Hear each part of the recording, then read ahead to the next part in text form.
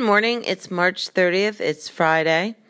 And I have a quote today from Rudyard Kipling, who's an English writer. He wrote the Jungle Books. And he was born December 30th, 1865, and he passed January 18th, 1936. And the quote is this: "Words are, of course, the most powerful drug used by mankind." And that's your quote of the day. Have a good one. Here are your horoscopes from the New York Post and Sally Brompton for March 30th. Aquarius, in any and all conversations today, you must stick to the facts, because the moment you veer from the truth, even slightly, is the moment when you lose the debate. You don't need to make things up. You're on the winning side already. Pisces, honesty is essential in all your activities now, but especially when making deals that could cost you a lot of money if they go wrong. Remember that it is not just your investment that is at stake, but other people's too. So err on the side of caution. Aries, try not to let your feelings get the better of you today, because once the influence of the current full moon begins to wane, you may wonder why you allowed yourself to get so emotional. Give others the benefit of the doubt if they annoy you. Taurus, you may not take kindly to what someone tells you today, but don't get worked up about it. It probably isn't of much significance in the greater scheme of things, so let it pass and focus instead on what makes you happy, your friends and your family. Gemini, some things you can do on your own and some things you need to get help with, and so as long as you know which is which, you won't have any problems today. If, however, you get them mixed up, you could end up doing everything twice. As the approaching full moon cuts across family and career axis of your chart, Cancer, the next few days will be crucial for both your home life and your work. Whatever happens, you must not let the pressure get to you. Stay calm and you will survive. Leo, if you're feeling a bit down at the moment, you must find ways to snap out of it. Get out into the world and get involved in what's going on in your environment. The more active you are, the less time you will have to dwell on so-called problems. Virgo, keep your purse or wallet securely fastened over the next few days, because the approaching full moon will bring lots of temptation. If you splash out now, you will most likely regret it later on when you are in need of cash but don't have any left. Libra, as tomorrow's full moon occurs in your birth sign, it is quite likely that you will say or do something that puts you at odds with other people. If it happens, it happens. Don't hate yourself for it. You'll find ways to make amends later on. Scorpio, it may seem as if time is running out and that you won't possibly be able to do all the things you promised to do, but don't sweat it. Do the most important thing first and do it well. And after that, everything else should fit nicely into place. Sagittarius, people you usually get along with, well, maybe a bit touchy over the next few days, but don't make an issue of it. And don't wind them up for the fun of it either. There's a time and place for your offbeat brand of humor. This isn't it. And Capricorn, don't worry if you appear to be losing ground to rivals on the work front. Most likely it isn't true, but even if it is, you will catch up with them later on. Stick to the course you've chosen. Give it time to bear fruit. These are your horoscopes for March 30th. If today's your birthday on March 30th, well, you are outgoing and assertive, yet you are very mindful of others, sensitive, thoughtful, and require time for yourself to recharge your emotional batteries often. While you enjoy a challenge, you don't seek out making changes as readily as many Aries do. You are protective of those you love, and you are an ardent, charming lover. Famous people born today include Vincent van Gogh, Eric Clapton, Celine Dion, Warren Beatty, Norah Jones, and Paul Reiser. Happy birthday, Aries.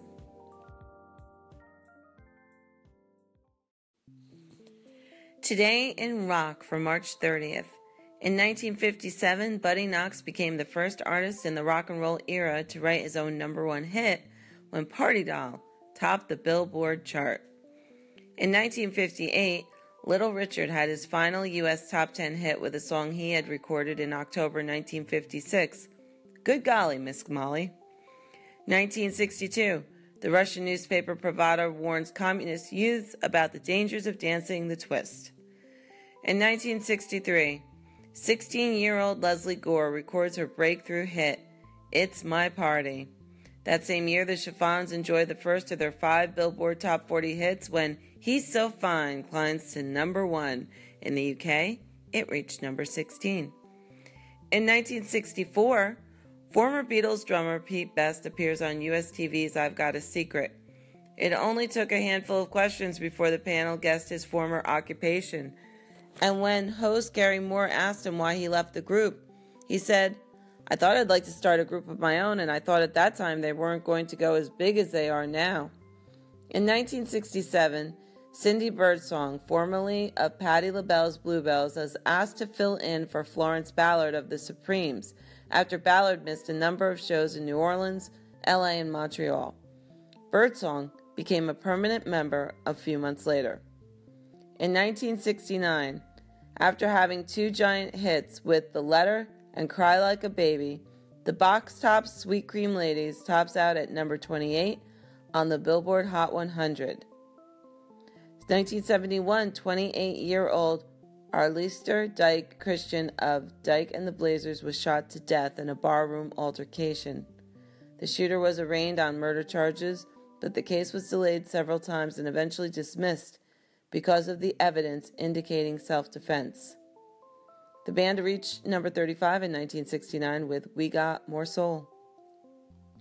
That same year, 6 months after his death, Jimi Hendrix's album The Cry of Love is certified gold.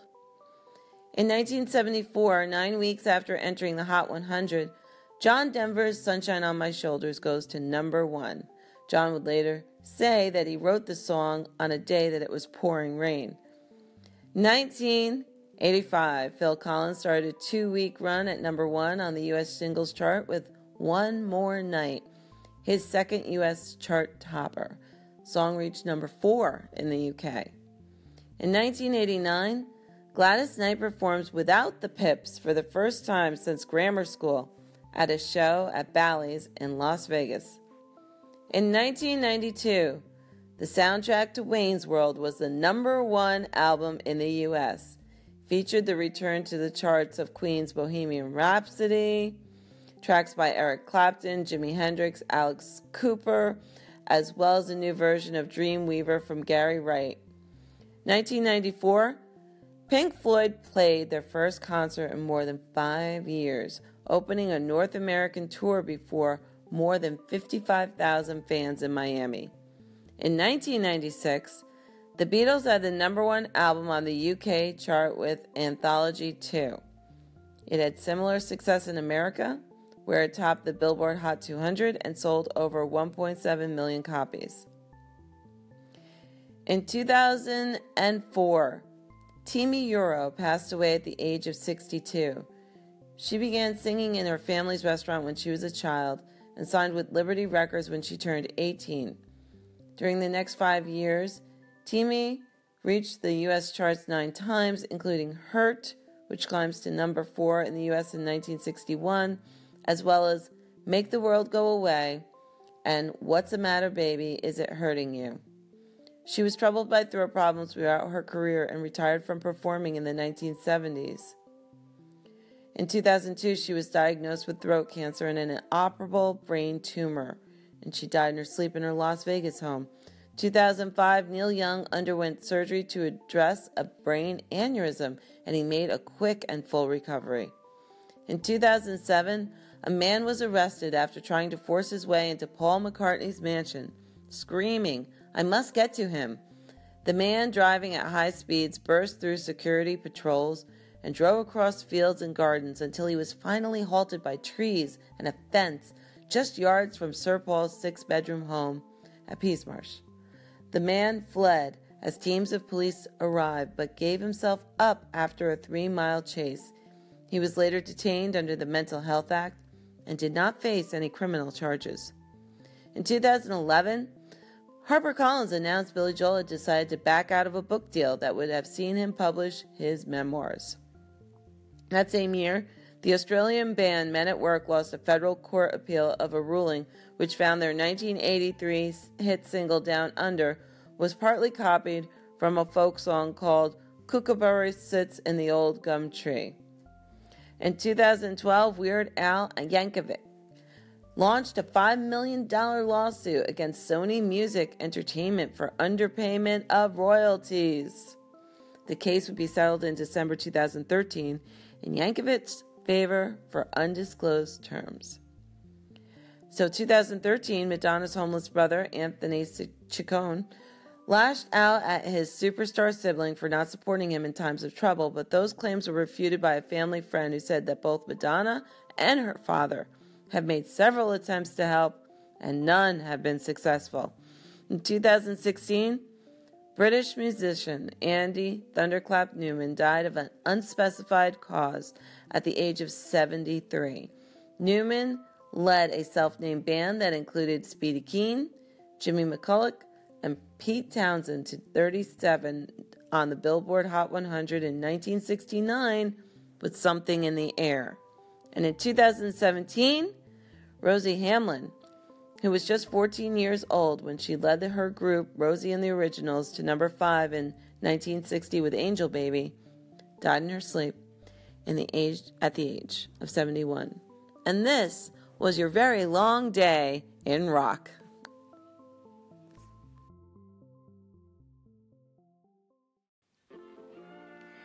Why does the American Bar Association prohibit sex between lawyers and clients?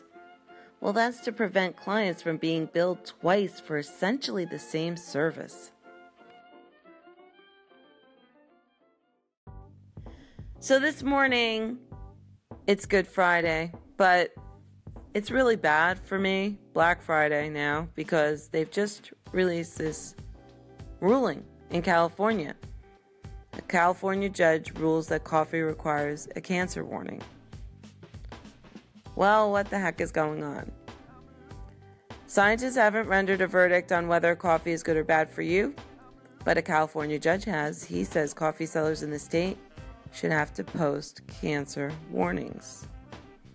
The culprit is a chemical produced in the bean roasting process that is a known carcinogen and has been at the heart of an 8-year legal struggle between a tiny nonprofit group and Big Coffee. The Council for Education and Research on Toxics wanted the coffee industry to remove acrylamide from its processing, like potato chip makers did when it sued them years ago, or disclose the danger in ominous warning signs or labels. The industry, led by Starbucks Corp., said the level of the chemical in coffee isn't harmful and any risks are outweighed by benefits. LA Superior Court judge said Wednesday that the coffee makers hadn't presented the proper grounds at trial to prevail, while plaintiff offered evidence that consumption of coffee increases the risk of harm to the fetus, to infants, to children, and to adults. Defendants, medical, and epidemiology experts testified that they had no opinion on causation, Burrell wrote in his proposed ruling. Defendants failed to satisfy their burden of proving that consumption of coffee confers a benefit to human health. What? I thought there were like 1,000 studies on this, including one that if you drink 4 cups of coffee, it protects against liver cancer. What? They didn't provide this? Or are these studies bogus? I don't know. This judge wasn't impressed. So the suit was brought against Starbucks and 90 companies under a controversial law passed by California voters in 1986 that has been credited with culling cancer-causing chemicals from myriad products and also criticized for leading to quick settlement shakedowns. The Safe Drinking Water and Toxic Enforcement Act, better known as Proposition 65, requires warning labels for about 900 chemicals known to cause cancer or birth defects. It allows private citizens, advocacy groups, and attorneys to sue on behalf of the state and collect a portion of civil penalties for failure to provide warnings. Scientific evidence on coffee has gone back and forth for a long time, but concerns have eased recently about possible dangers of coffee, with some studies finding health benefits. In 2016, the Cancer Agency of the World Health Organization moved coffee off its possible carcinogen list. Holy crap, I didn't even know it was on there. Did you? Studies indicate coffee is unlikely to cause breast, prostate, or pancreatic cancer, and it seems to lower the risks for liver and uterine cancers, the agency said. I knew this, I just told you guys this. But evidence is inadequate to determine its effects on dozens of other cancer types. Oh. Okay. Well, the attorney, Metzger, who brought the lawsuit and drinks a few cups of coffee a day, said the industry could remove the chemical without impairing taste. I firmly believe if the potato chip industry can do it, so can the coffee industry, Metzger said. A warning won't be that effective because it's an addictive product. He's saying just remove it. And we know it's bad. Just remove it, you lazy ass corporations who don't want to do stuff like that. I think that they should. Alright, this is a lot to think about because I drink a lot of coffee. I hope all you guys are just not too upset about this. I'm not too thrilled about this information because like what they're saying basically is, yeah, coffee's good for a couple of prevention for a couple of cancers, but not everything, and who knows what it's actually inflaming. I don't know. Obviously, they didn't do that good a job at this trial, coffee industry, so I don't know.